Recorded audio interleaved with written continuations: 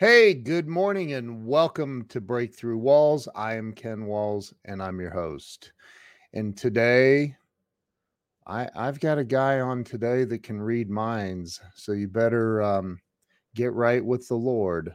I'm just kidding. So listen, do me a favor and share this out and stay with us. We'll be right back. I've got Dave Dee on today. This is going to be a blast.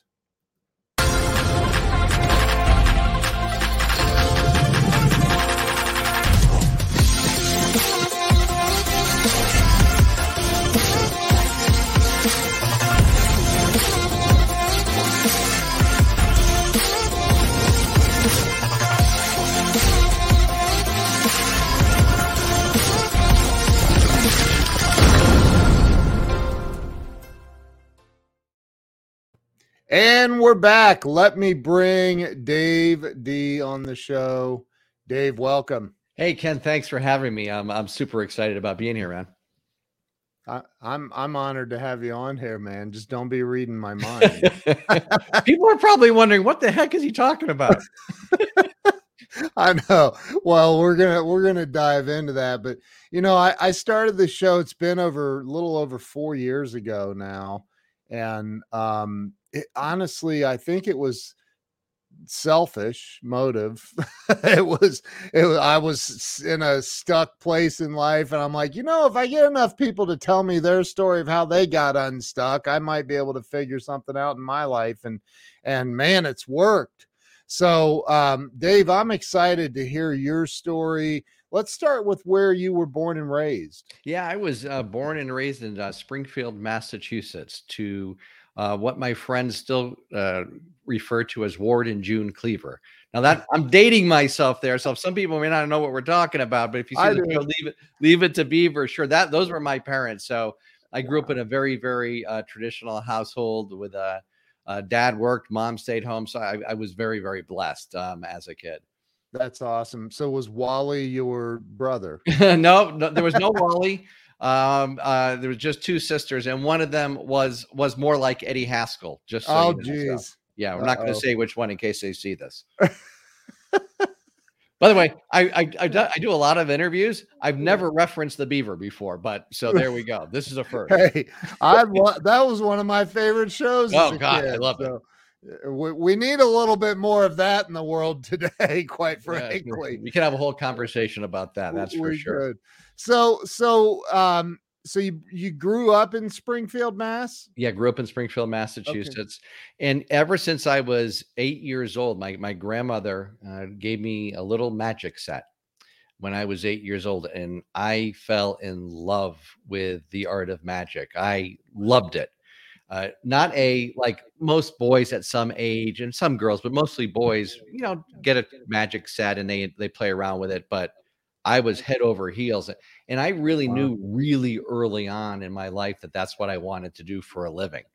It was beyond this is just fun. Yeah. Really? Yeah. And my parents thought it was kind of cute when I was 8 and 9 and 10. They didn't think it was so cute when I was 17, 18. Right. And so I got a lot of negative feedback just because they didn't know. The greatest parents on the planet, but they just didn't get it. And they thought, get a job and get the gold watch and all of that kind of stuff, because that's the era that they were brought up in. Yeah. And so for the longest time, I followed a very traditional route. I went to the University of Massachusetts, got a degree in communication, got into a radio station, was involved in radio advertising sales. And I was, by the way, I teach selling now and persuasion and influence. I was, Ken, the worst radio advertising salesperson on planet Earth. I couldn't sell my way out of a wet paper bag. It was bad. Do you know this guy, Ben Gay III? Yes, absolutely. Look at that. He was born in Ben, how you doing? Springfield, Massachusetts, and lived in East Long Meadow. Wow. Wow. Ben's a legend right there. Wow. Fenway Drive. Wow, that's awesome. Wow. And so it wasn't until my 20s, I moved away from Springfield. I moved to Atlanta, Georgia to take a job as a a demonstrator, actually pitchman in an executive magic store. So there was a series of these executive magic stores in nice hotels in Atlanta and throughout the country. And basically, our job was to draw in a crowd of not magicians. Basically, the pitch was that we were selling overpriced magic tricks to unsuspecting conventioneers. And that's when I really started getting good at, well, drawing in a crowd, keeping the crowd, demonstrating, and then selling the trick afterwards. And I became the top salesperson for the company. And they made me sales manager, which basically meant when somebody missed a shift, I got to do a double shift. And I'm going to lay out a number for you here, Ken. And I don't want you to be jealous of this. And I don't want the viewers to be jealous of the number I'm about, because I'm not bragging. But my best year, Ken, $22,000 I made. You go on with your bad self, Dave. Wow. And what's interesting is, sometimes, actually, every time I speak, I make more than that in an hour. Right. But it got me on the path. And then I actually got fired from that job because I had very entrepreneurial spirit and I really was not into it. And so now I had to make a decision. Was I going to make my lifelong dream a reality?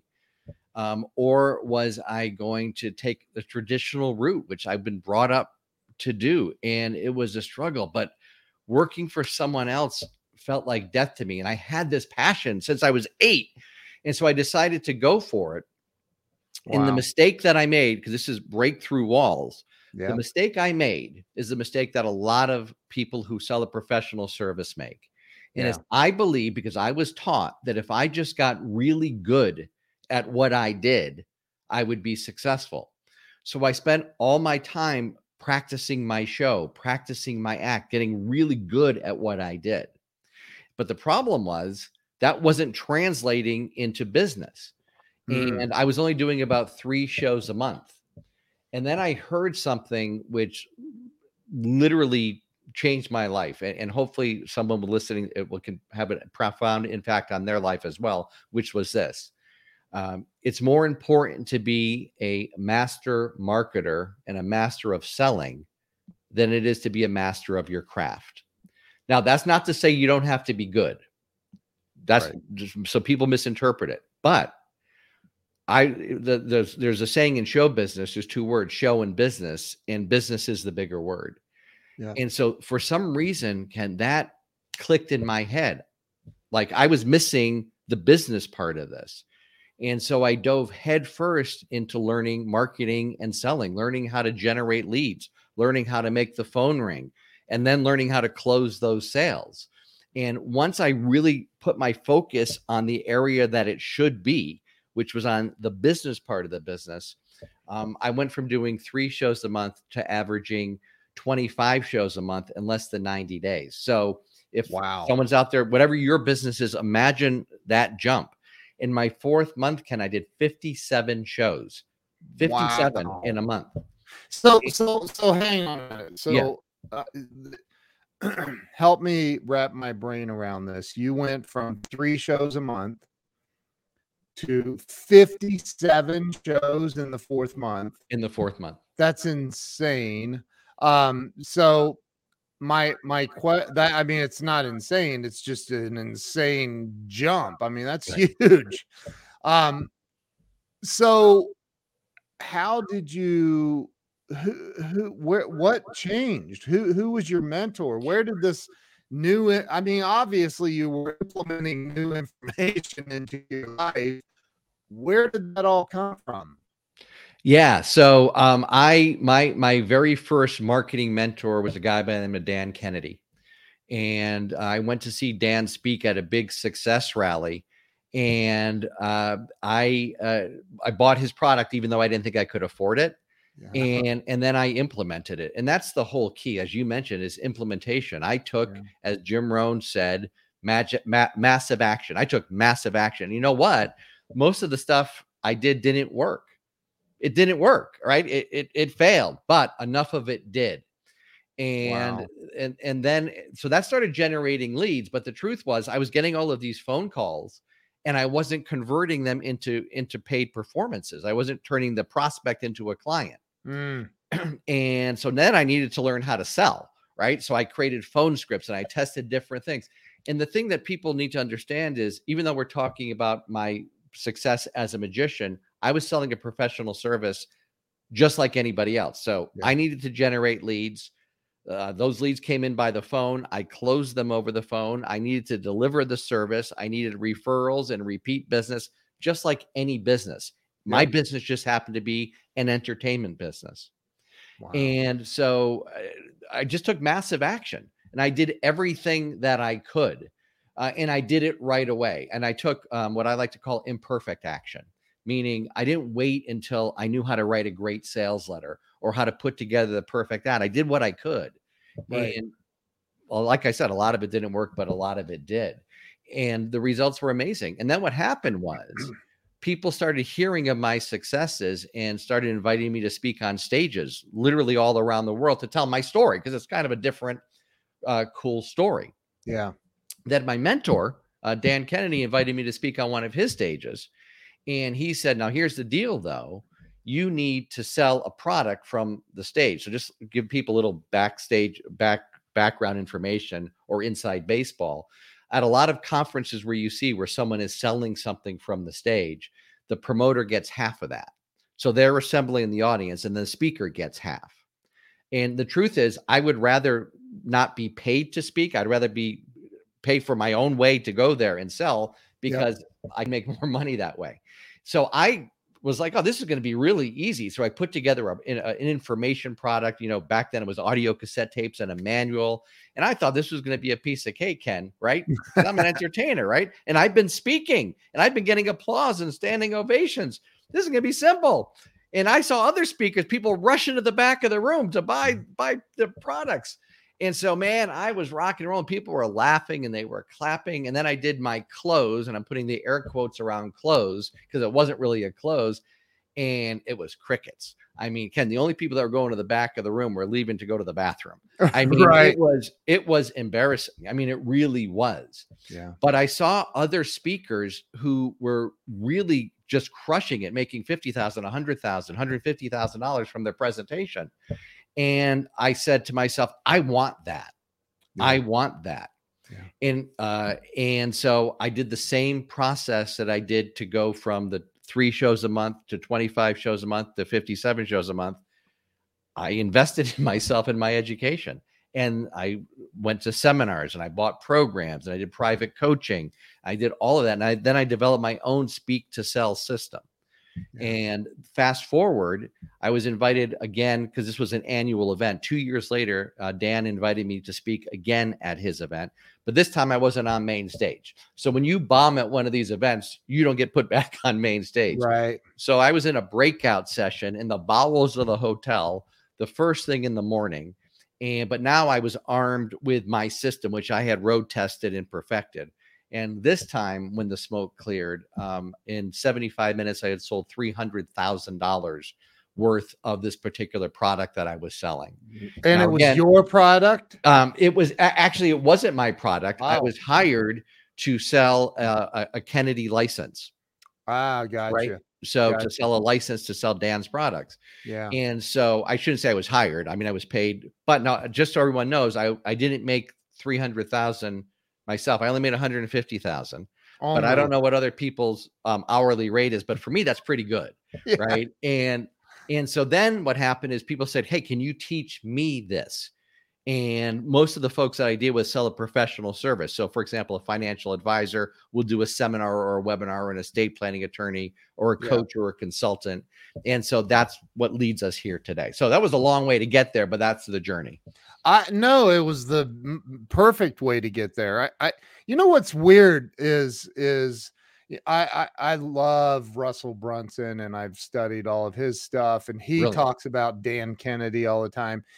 I was on Amazon the other day and Dan Kennedy popped up. I don't know how, but he keeps coming up. Like, he came up in conversation last night with somebody I was talking to. I'm like, I got to get Dan Kennedy on the show, I guess. But I think that, Well, what's really interesting, by the way, just as again a little inside baseball, because I've worked very, very closely with Dan. We've actually done a lot of things together to sell his products and sell some of my stuff, and he engineers that. So he wow. engineers people talking about him. That's one of his best lead generation methods. So a takeaway for everybody is, well, how can I engineer so my clients are actually, when they're at a cocktail party, how can I get them talking about me as the business owner? By the way, it's one of the things that I did to boost my shows. So it wasn't just from marketing. Yeah. It wasn't just from outside lead generation. I would generate leads from inside my show. I thought of my show as not the end game, but really as the beginning. So how can I, and that's how I transitioned from doing kids' birthday parties, which was what I was doing, to corporate, because I was the highest priced magician in the Atlanta area at the time. Wow. And so I was in high end, and I purposely thought that through. So I was in homes of executives. And so I would casually mention during the kids show, hey, this is something that I did for Porsche last week. And so at one of their sales meetings. So I used everything marketing in. So it's really the difference between tactics and strategy, right? Yeah. So the strategy was when you're working with a client. So a lot of people think, oh, I've got the client, that's the end game. Well, it's not the end game. That's actually the beginning. Yep. Right. Yeah. That's awesome, man. So you, did you, I think we skipped over this. I don't know. Did you go to college? Yeah, I went to the University of Massachusetts in Amherst. Yeah, I got a degree in communication. That's right. We didn't skip over it. You mentioned. Yeah, and I did shows while I was in college and things like that. I did a hypnosis show, by the way, with zero hypnosis, like zero training, like zero. I said, yeah, I can do that. So the first half of the show was mind reading, mentalism. The second half of the show was hypnosis. It went over well, which was good. But talk about what exactly is that mind reading, mentalist, and all of that. Yeah, what so is that? it's a subset of magic. Mentalists don't like to admit that, right? So it is giving the illusion that you're reading minds. But the truth is, the difference between that and magic is a lot of the stuff. If you're seeing someone who's a good mentalist, they're actually using, not everything is real, but some of it actually is real. So there's a lot of neurolinguistic programming, which is worked in, at least into my show, like legitimate, using language patterns to influence people. And that's what I incorporated into my one-to-many selling system, right? Wow. I incorporated a lot of that stuff. So subliminal persuasion strategies, the real stuff, into the system. So to give you an example, one of the things that you want to do when you're selling one-to-many, whether it's in a webinar or in person or on video, is, and you're doing a complete sales presentation, is you need to answer all of the objections in advance. Okay. So even in one-to-one selling, pros try to answer all of the objections before the prospect brings up the objection.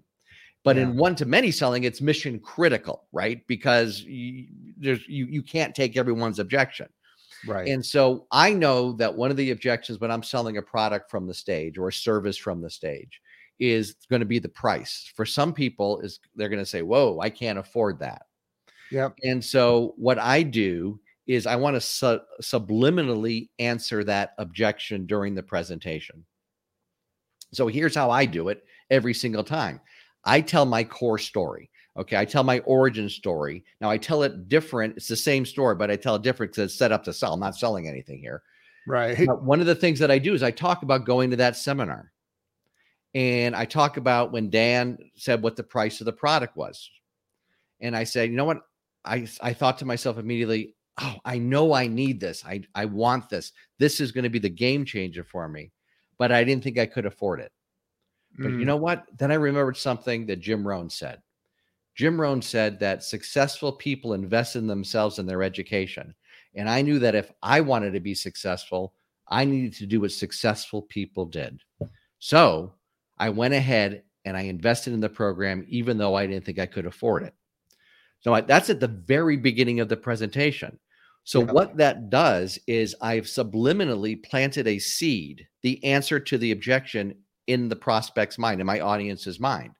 If when I say the price towards the end of the presentation of whatever it is I'm selling, the person doesn't think it's expensive, well, no harm, no foul. However, for the person that, or the people that do say, geez, I'd love to get what he's selling, but I can't afford it, that seed sprouts. And they remember, well, wait a minute, successful people invest in themselves and their education. Yep. And I know for a fact that this works, because after every single time, every time someone will come up to me and say, you know what, this is really more than I think I can, that I can invest. But I remember that thing that Jim Rohn said about successful people investing themselves in their education. And so that's an example of planting. It's very subliminal. Now, there's a big difference between that and saying to the audience after I say the price. Now, some of you might be thinking, well, I can't afford this, right? Totally different. Totally different. Wow. And so whenever you're creating a one-to-many presentation, you want to create what I call an objection list. What are all of the objections someone would have for not moving forward? Why would they not schedule an appointment with you? Why would they not schedule a consultation with you? Why wouldn't they buy the product that you're selling? Why wouldn't they take the next step? And you write all of those down, and then you weave in the answers throughout the entire presentation. So one way is subtly, another way is also subtle, is to answer it with an objection, right? Yeah. So let's say that one of the objections is, well, this is going to be a lot of work. And so you could have a testimonial from someone that said, you know, when I first heard about this, I thought it was going to be a lot of work, but here's what I found. It wasn't a lot of work. It was a lot easier than I thought. So again, putting that subtle type of answering objections using subliminal language in subtlety is really important. You know, I think that if people really understood what you're talking about and the power of it, I remember, and my buddy JR says, what is Ken thinking? I remember I was selling for this company years and years ago, and we had a presentation, and this one part of the presentation was called killing off the competitors.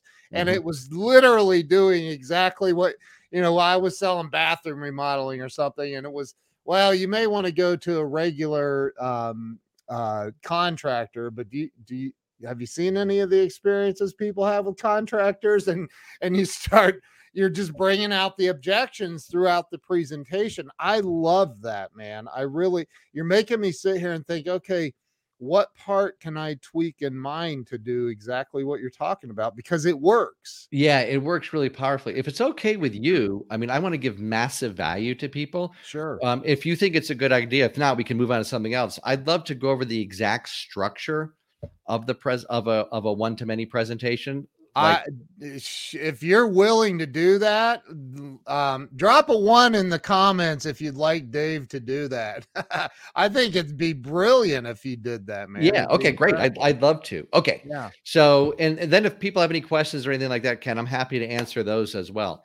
So this is a structure for a webinar. This is a structure for an in-person presentation. This is a structure for a video, whatever. All right. Okay. This is a one-to-many.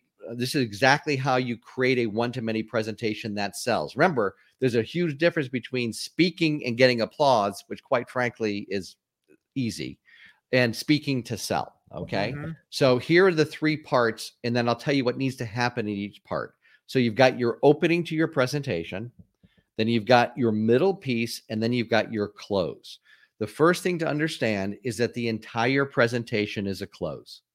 So from the very first thing that you say, all the way through all of your stories, all of your examples, all of your teaching points, the entire point is to close the sale. So your entire presentation is a close. That's not to say that you're not delivering great value, because you are delivering great value. I'm going to share with you exactly how to do that. So the first tip is that you start building the close first. So as Stephen Covey, the late Stephen Covey said, you begin with the end in mind. So you build your close first. Well, what almost everybody does is they start at the beginning of their presentation and work their way through to the close. No, you create all of your closing slides, your closing script first, because that informs you as to what you need to say in order to set up that sale. But for our purposes and to make it easy to understand, we'll start at the beginning. So here's what your opening needs to accomplish. The very first thing your opening needs to accomplish is grab the audience's attention. And so the way you do that is by making a really big, bold statement, a bold promise that you can follow through on. And let me give everybody the basic structure. So hopefully people are taking notes, because I want this, Ken, to be the most valuable one of the breakthrough walls that they've ever watched. Okay. So here's what you want to say. It's something to this effect. In the next blank minutes, in the next 57 minutes, I'm going to share with you a 1, 2, 3 step-by-step strategy for accomplishing X, Y, and Z.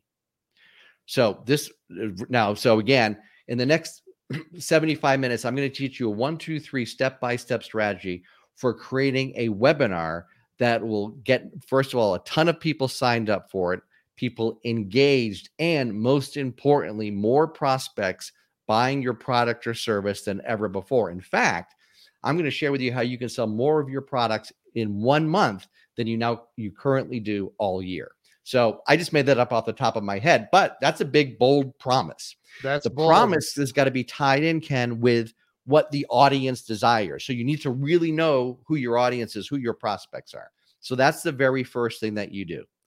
The second thing that needs to be accomplished is you need to let the audience know that they're in the right place. And so you're going to say something to the effect of, this is for you if, and then you're going to talk about the prospect. This is for you if you sell a professional service and you're really good at what you do, but you're not getting the results. You're not getting enough clients. You're not making all the money that you desire. And you know that you could and should be doing better. So now the audience can say, yep, this is for me. It's really important, all of these pieces, especially at the beginning of the presentation, because on a webinar, if you don't grab their attention right away, they're gonna click off. They're gonna lose. Yep. They're gonna watch something else. In person, they're gonna mentally check out. And today, people are so rude that they'll actually turn on their phone, right? Right. So you don't want that. So then the next thing that you do, remember, this is all in the opening. The next thing that you do is something called future pacing. Future pacing is where you paint a scenario of exactly how their life can be if they follow and do what you tell them to do. But then you also future pace the negative. Here is what will happen, or here's the possibility of what will happen if you don't listen very carefully. Now, you don't use this exact language, right?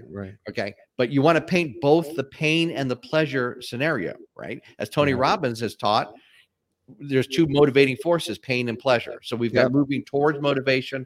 We've got moving away from motivation. We want to use both. Right? Yeah. So now we've made a big, bold promise, got their attention. We said, who's this for? We then future paced. Now, the next piece of your opening is, why should I listen to you? Why should I be listening to you? And this is where you tell your origin story. And your origin story needs to connect with the audience. So even if you're talking about yourself or you're talking about your business, even though you're talking about yourself and you're talking about your business, you really need to relate it to the audience. So a couple tips on this. Number one, you want to show a picture of your family. Right? This is where people are going to begin to bond with you. This is when you're going to start developing rapport with your audience. So show a picture of your family and introduce each one of your family members, and then tell your story, either the story of your business or your core story. So at the very beginning, Ken asked me to tell my story. So I told a version of my core story. I didn't tell my entire core story and interlace it with all of the sales stuff, because I'm not selling anything here. But if you watch this again, and hopefully you will, you'll see that I told my story. Here was my beginning, right? Here's where I struggled.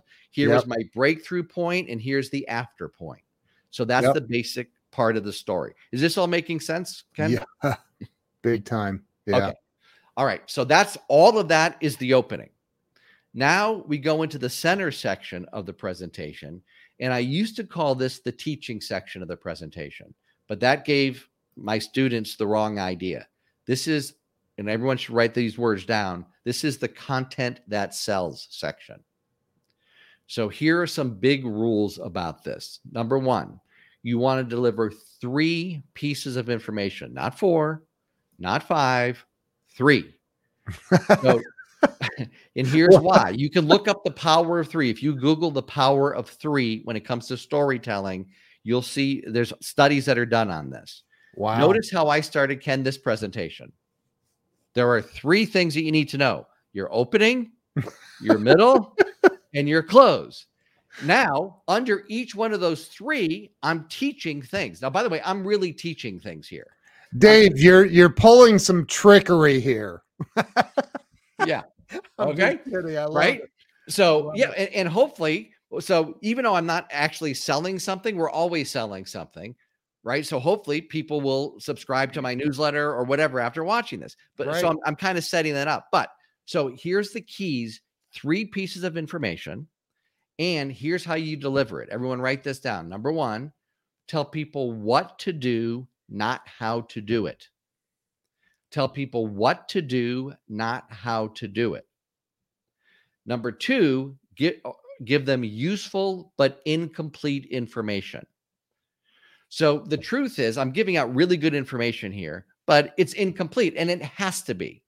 And it has to be for you. Here is the biggest mistake that people make when doing a one-to-many sales presentation. The biggest mistake is teaching too much because they want to deliver over-the-top value. The problem with teaching too much is this. You leave your audience with the false impression that they can do it themselves and they don't need you. And unless you're selling the simplest thing on the planet, right, then you shouldn't even be doing a one-to-many presentation. That's not true. You're actually doing your audience a disservice.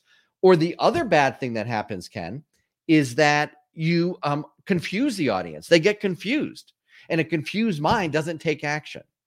So 3 pieces of information, either what to do, not how to do it, or useful but incomplete. So for example, useful and incomplete would be, there are 5 things that you need to do to close the sale.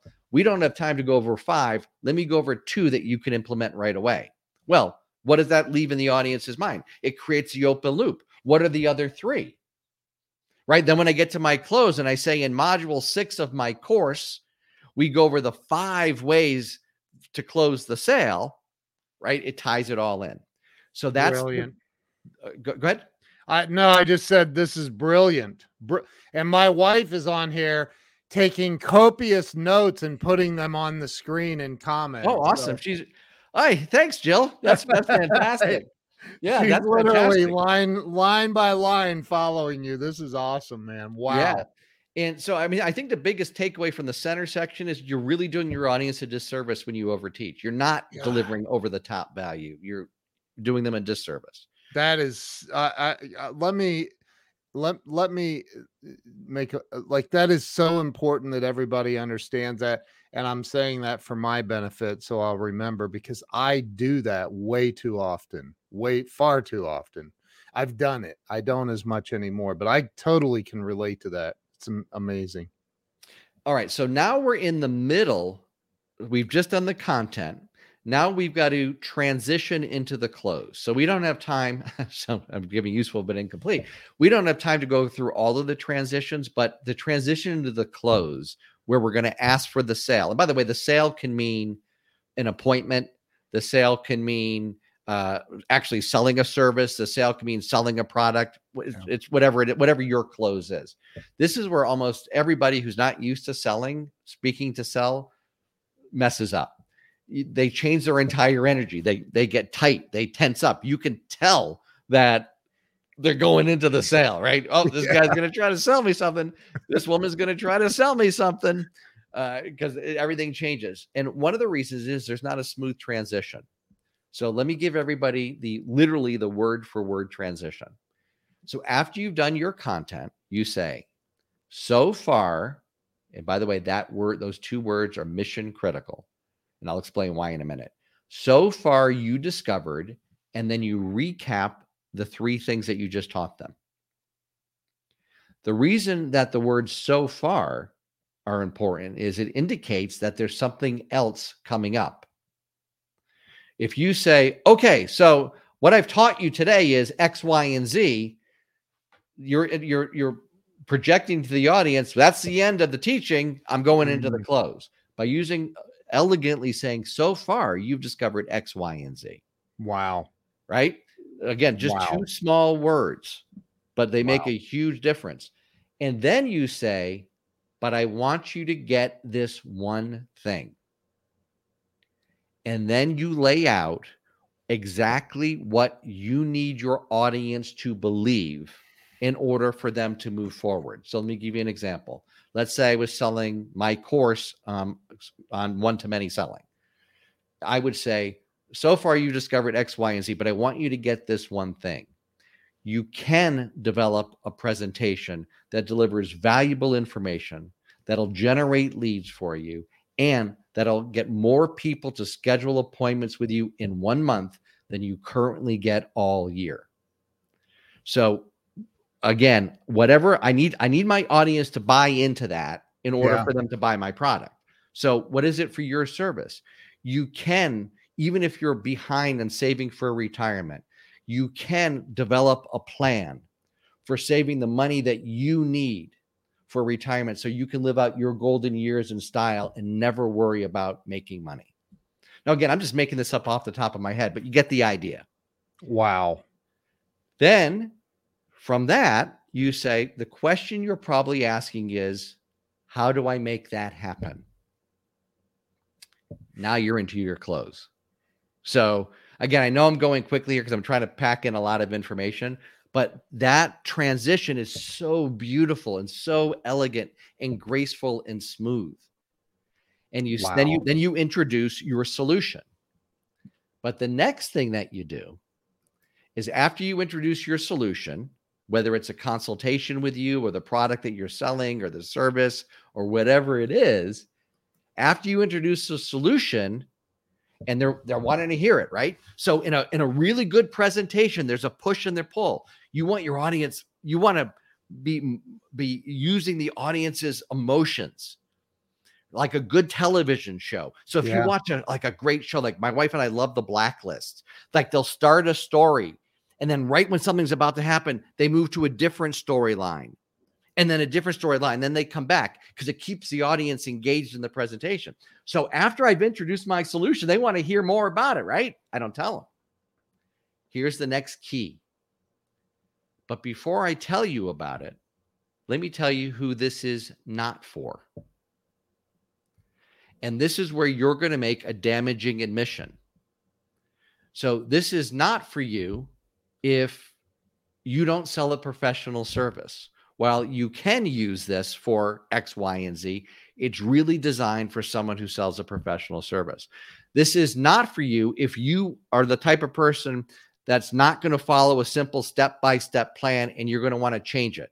This is a proven system that works. Now, the beautiful thing about that one is it puts someone in, no one wants to admit that they're not going to follow a proven system, right? So, but you are making a damaging admission, and one that I will often use, especially if my thing is really expensive. I'll say, and honestly, this is not for you if the investment is going to keep you awake at night and food off your table. I'd prefer that you take the information that I gave you here today and start using it and implementing it. All right. So you tell basically three things. There's a lot of subtleties to it, but that's the basic premise. Okay. So now you said who this is not for. And it should be designed so that the people that it's for say, well, I'm not that person. I'm not that person. I'm not that person. And by them saying, well, I don't fall into any of those categories, what they're actually saying is, this is for me. Right. Okay. Oh my God. Wow. Right? Yeah. Right. And so the whole point of this, and even in my we're talking about one-to-many selling, but I've got a one-to-one selling program. I want the audience to come to a conclusion that they actually sold themselves, that I didn't sell them, that they sold themselves. That's that they need what I have. Yeah. Right. And that they want, more importantly, that they want what I have. Now I go through, the next thing that you do is you go through and you describe your offer.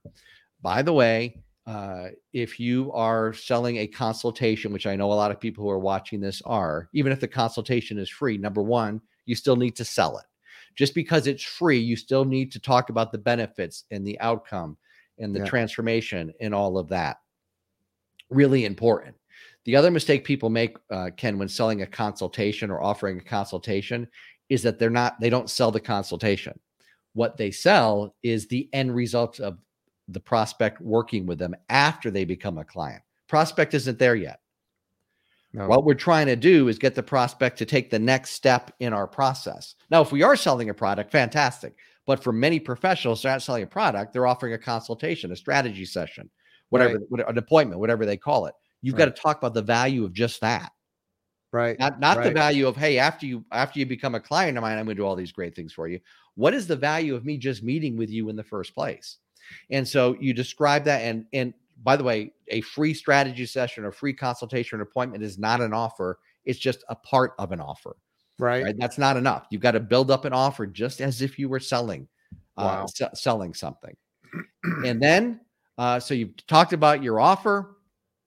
You then do your call to action, telling them exactly what you want them to do. Yeah.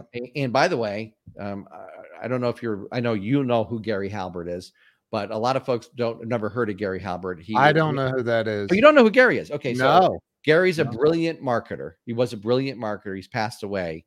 He called himself the Prince of Print, the world's greatest copywriter. A lot of people really thought he was the world's greatest copywriter. Wow. And just a brilliant, brilliant guy. And one of the things that he taught, and when doing your call to action, and it shows you how old this advice is, but it still pertains today, is if you want someone to get up off the couch after reading your ad and buy whatever it is you're selling, you need to tell them, stand up, get up off the couch, walk over to the phone, pick up the receiver, and hold out your index finger and dial these numbers. His point was a lot of sales are lost because the prospect isn't exactly sure what you want them to do and what's going to happen after they do it. So if you want someone to click on the button that's on the screen to go to your online calendar to schedule an appointment with you, you need to say, okay, there's a button on your screen that looks exactly like this. And then you would show it on the slide. Take your mouse, click that button. You'll be redirected to my online calendar. Then you show a picture of your online calendar. So you show them, so there's no ambiguity. If the prospect is confused at all, they'll take the path of least resistance, which is to do nothing. Right. So tell them exactly what you want them to do. I think I want to make a point here that you just said that I don't want to go past, because in the selling process for years, I always thought if they don't buy from me, they're going to buy from a competitor. But there's actually a third option, and you just said it, and that is they'll do nothing. Things will remain the same, which is probably more often than them going to a competitor. They're just going to do nothing, right? Yeah. Yeah, that's absolutely right. That's 100% right. So they do have three options. One is to follow through, one is to do nothing, and one is to go find somebody else. Yeah. So then you recap your offer. So you need to recap it. So you just can't tell it one time. So you do your call to action, then you recap the offer, and then you do a call to action. And then you do what I call the sincerity close. Now, this doesn't mean that you're insincere throughout the rest of your presentation. Right. It's like when we were backstage before we did this, Ken says, I'm going to be honest with you. And he says, I hate that phrase. Like, I'm always honest with people. Right. So you're being sincere throughout your entire presentation. But this is where you are going to look into the camera and you're just going to speak from the heart and talk to people about why they should take the step that you're asking them to take. Right. And you really literally just speak from your heart. The first time, so I do a lot of these things where I interview my private clients. So instead of them just doing a webinar, Ken, we do it as an interview process. It follows this exact procedure, but I'm the interviewer and I'm the one actually doing the selling. So the first time I did this with a private client, his name is Michael Rosbrook, and I didn't tell him that we were going to do the sincerity close. Right. And so I was interviewing him. We were actually on a stage, on a set doing this and broadcasting it worldwide. And I said to him, Michael, for the person that's sitting on the fence, I want you to look at them and I want you to talk to them. And what would you say to them?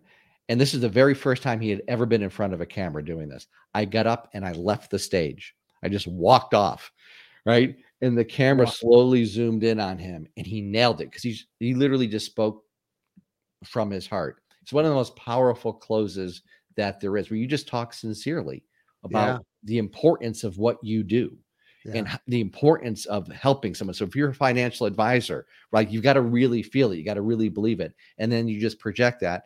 Then you do your call to action. And then you move into the Q&A section.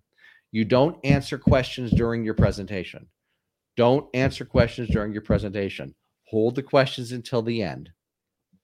And then the Q&A is actually a whole other process of selling. So you want to answer a combination of content questions and product questions and be doing your call to action. And that's the basic structure. I hope people found that valuable. Oh my God. If they didn't, they need to move to another planet. I think, and I want to talk a little bit about this, and thank you for sharing that, by the way. Pleasure. That was unbelievably valuable. So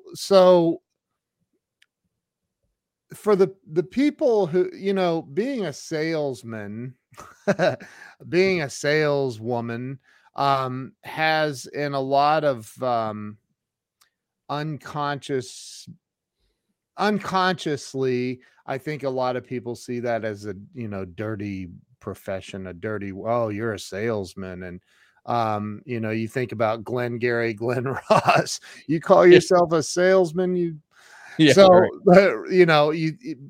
but like, how do you teach people, or do you teach people that sales is it's a noble profession, and that I think it was Zig that said, if every salesperson took the day off, the wheels of industry would come to a screeching halt. And, how do you help people get over that mindset of sales as a bad or dirty profession? That is such a brilliant question. And it really is. And you're the first person that's ever asked me that question. And it is one of the most important questions, especially for people who are in professional services, who have a degree or a series of letters after their name, right? Because they don't want to think of themselves as salespeople for that exact reason. And the main reason is because of the misconception about what we're talking about here. Yep. So here's how I handle it. And let's do it right now with everybody so that if they have a problem with this, they can get over it. Because as you said, it is noble. So let me ask your audience a question. And I'd love if they can type in their answers. That'd be fantastic. And Ken, remind me to talk about typing in answers. If you could just remind me that, because there's one thing that I forgot to talk about. I don't want to forget it. Yeah. But if you guys can type in your answers to these questions. Number one, do you offer a quality product or service that really gets people results? So if you do, type in yes. Type in yes if you offer a quality product or service that really gets people results. Okay. Yeah. The second question is, are you the person, do you truly believe that you are the person, if you're in front of the right prospect, who can really, truly, honestly benefit from the product or service that you sell, that you should be the person that is helping them, because you're going to provide better service. You're going to provide higher quality service, right? Because you care deeply about this person and really helping them get the result that they desire. If that's you, type yes into the chat. Okay. The final thing is, so you basically, what you've just told me is, number one, you offer a quality product or service that helps someone get the outcome that they desire, helps them solve a problem that they have. That's what you said, right? If you answered yes, that's what you just told me. Yes, I've got a product or service that truly helps people live a better life, solve a problem that they desperately want to have solved, get them an outcome that they desire. And then you told me that you should be the person that if you can really help this person, you should be the person that helps them. So if you answered yes to both of those questions, I'm going to quote a great marketer by the name of Jay Abraham. You have a moral obligation to close the sale. Yes. This person is in front of you asking for your help. As a salesperson, that's what you're doing. You're not convinced. Here's one of my favorite sayings. The difference between manipulation and persuasion is intent. The difference between manipulation and persuasion is intent. What is your intent? If your intent is to sell your service or sell your product to someone that they don't want it, they don't need it, it's not really going to help them, then you are a snake oil salesman. Right. And you should be put in jail. Yes. Okay. But if there's someone is in front of you and they need your help and you can help them and you say, well, I'm this and so I shouldn't have to sell. You're doing them a disservice. You're doing your business a disservice. You're doing your family a disservice, and you're doing yourself a disservice. But most of all, you're doing your prospect a disservice. That's the difference. And if you really get that mindset, if you really, now I'm getting all fired up here, Ken. I love it. If you truly associate to what you do for people on a deep level, not on a surface level, on a deep level, what you actually do, how you impact them, then you should be motivated to learn every strategy that is ethical to help them make the decision that's going to get the result that they desire. It's your obligation. And if you don't do, and by the way, Ken, some people literally have a moral obligation. The estate planning attorney, who I work with a lot of, they have a moral obligation. Yes, they do. The financial advisor has a moral obligation. The dentist, the doctor has a moral obligation.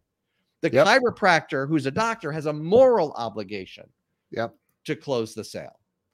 And to not do it is really a dereliction of duty. They should be suspended.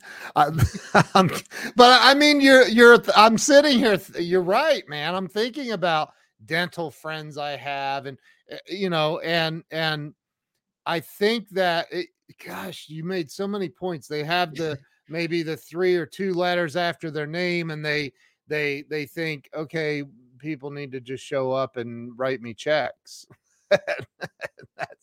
That's just not the way it works. Well, on a more practical matter, on a more practical, less esoteric, motivational level, here is reality. The best person is typically not the person that is the most successful. The person that is best. Now, maybe we don't think that that's fair, right? Maybe we don't think that that's the way that it should be. But guess what? The person who's the best marketer and the best salesperson is typically the person that's most successful. Now, the ideal is if you're really great at what you do and you're great at closing sales and generating leads and getting referrals and all of that. Yeah, that's the ideal scenario, right? And those are the people who I like to deal with. But the classic example, and this drives financial advisors crazy, is we talk about Susie Orman, right? If Susie Orman came and set up shop next to you, do you think Susie Orman would have any trouble getting clients? Does Susie Orman better financial advisor than you? And they all go crazy. No, she's not. Well, then how come Susie Orman would crush you like a grape? Yep. Right. Well, I mean, there's a lot of reasons. So, but again, the real point is that you do have an obligation, and you'll be helping more people. Sales is about helping people find solutions to their problems and get them the outcomes that they desire. That's what sales is. That's all it is. Yep. My buddy Grant Cardone says the best known will always beat the best. And Grant is 100% correct. It's the truth, man. It's the marketing that goes behind it. This has been an absolutely amazing interview. I do have a couple of questions I want to finish up with. Okay. I cannot believe that we're at 54 minutes, and I know that's insane. This went like that. So I always ask these 2 questions at the end, and I want to ask you this, because this is we're going to go off of the sales path for a minute and into the psychology world for a second, which I think those are related. But for what, in your opinion, and the number one answer to this is fear, by the way, so you have to do better, Dave. But in your opinion, what do you think stops people from having two things? Number one, real financial success, and number two, freedom and real joy and happiness in life. And I do think those two things are related. I've been homeless and broke, and I've been wealthy, and homeless and broke sucks. Right. So what do you think is holding people back in life? Yeah, so I wouldn't say it's fear. I would say it's lack of a clear vision. I would say is not knowing specifically what success looks like to you. What is your definition? One of the best exercises I ever did, Ken, was years ago, and I forget who it was. It might have been my buddy Frank Kern, but he said, write down what your average perfect day looks like. What your average perfect day. So not that you're flying. I mean, we just got back from 2 weeks in Italy and we were in Paris. Not that day, right?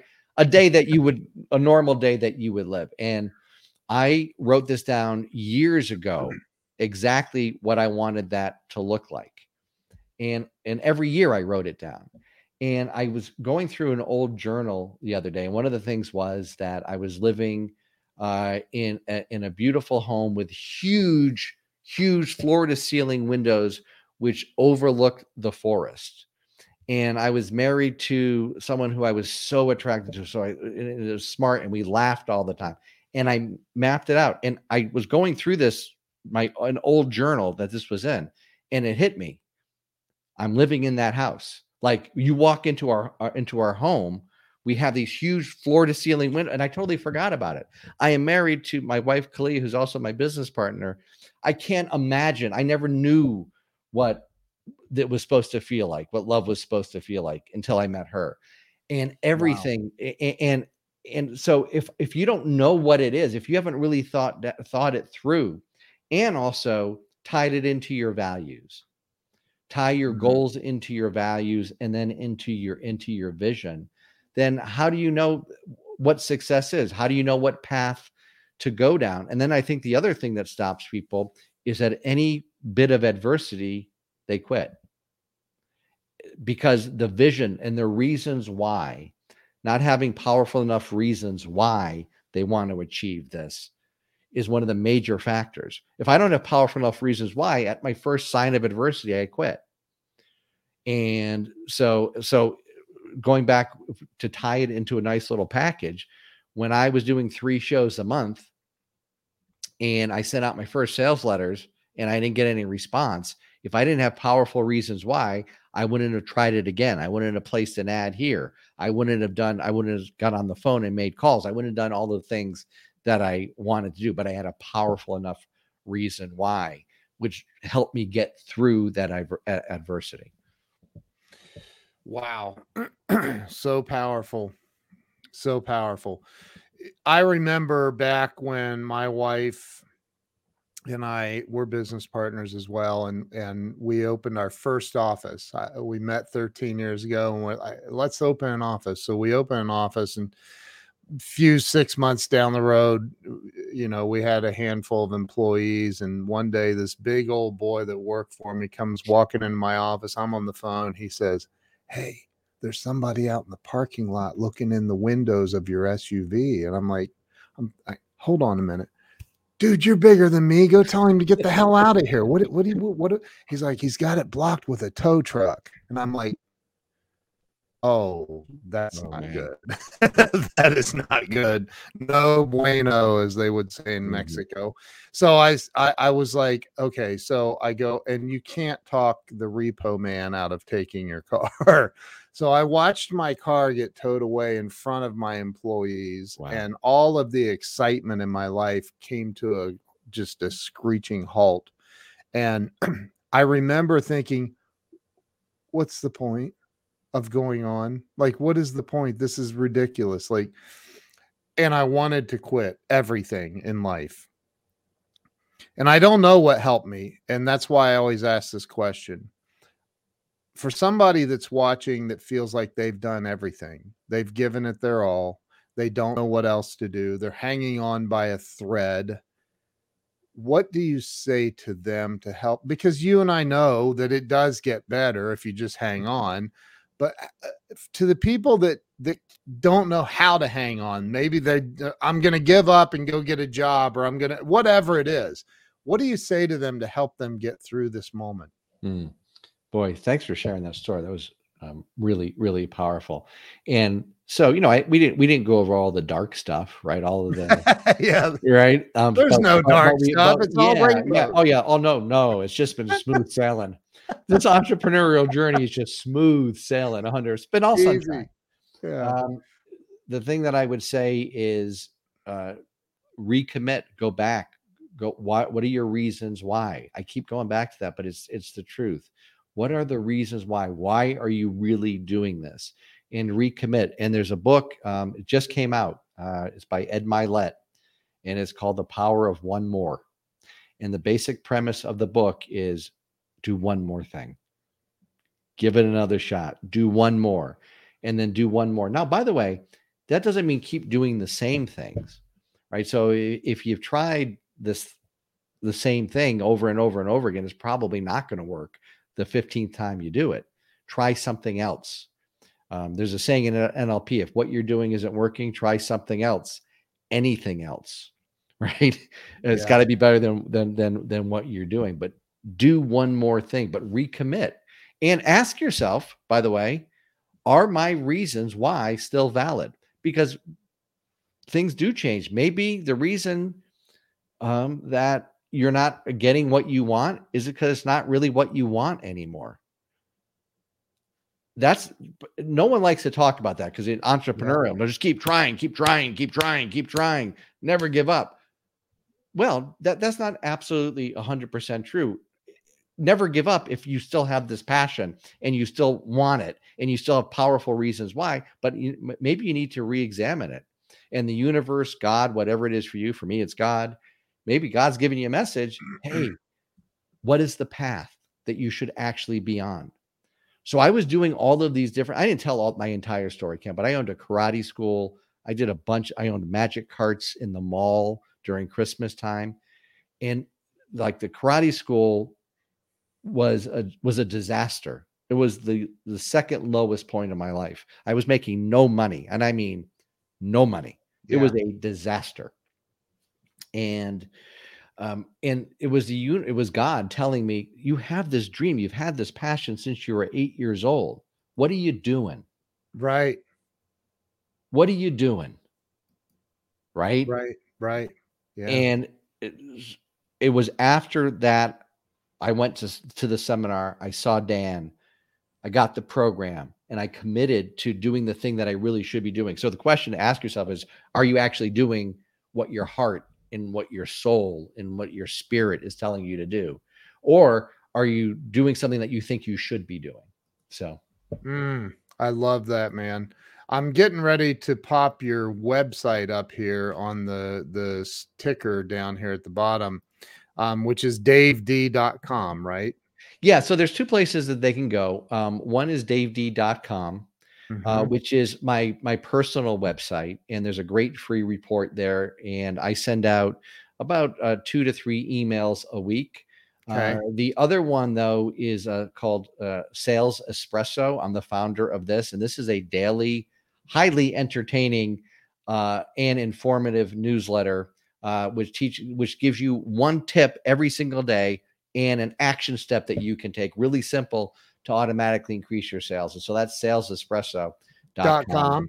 Yeah. And there's a wonderful report there called The 5 Biggest Mistakes Professionals Make When Selling Their Services and How to Avoid Them. So we go over, and so it's like a checklist. Am I making one of these mistakes? And if I am, it also gives you the solution. So either davedee.com or salesespresso.com. davedee.com, you'll get more of a personal type of newsletter from me. A lot of people subscribe to both.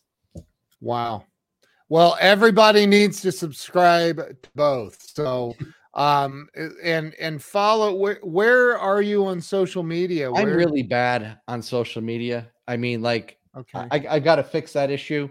The best way to connect with me is absolutely on salesespresso.com or davedee.com for sure. Right. Wow. So my wife's popping this in the comments. Everybody go over, subscribe. I have them both pulled up on my computer, so Thank you. I will definitely be subscribing. So Dave, you are man, I'm pleasantly shocked at how I'm serious, and thank you to Andrew Locke for introducing I us. had a great time. Andrew is an amazing man, and I appreciate him referring you over to me, man. This has been incredible. So if you would stay with me, I'm gonna end the live stream, put us both backstage. But everybody watching, please go to salesespresso.com. That my wife just popped in the comments. It's scrolling across the bottom, and go over to davedee.com, learn more, sign up for everything he has. You need it. You know you do. So let's support Dave, and man, you're awesome. Thank you, Dave. Hey man, Ken, thank you so much. I'd love to come back on and talk about one-to-one selling at some point. So I'd love that. I would absolutely love that. This has been amazing. So everybody follow Dave, go subscribe to his stuff, and we'll definitely do another live stream and have you come on and talk about that. Would love that. So thank you so much. Appreciate you, Dave. thank you guys. Thank you everybody for watching. See you guys. Have a great day.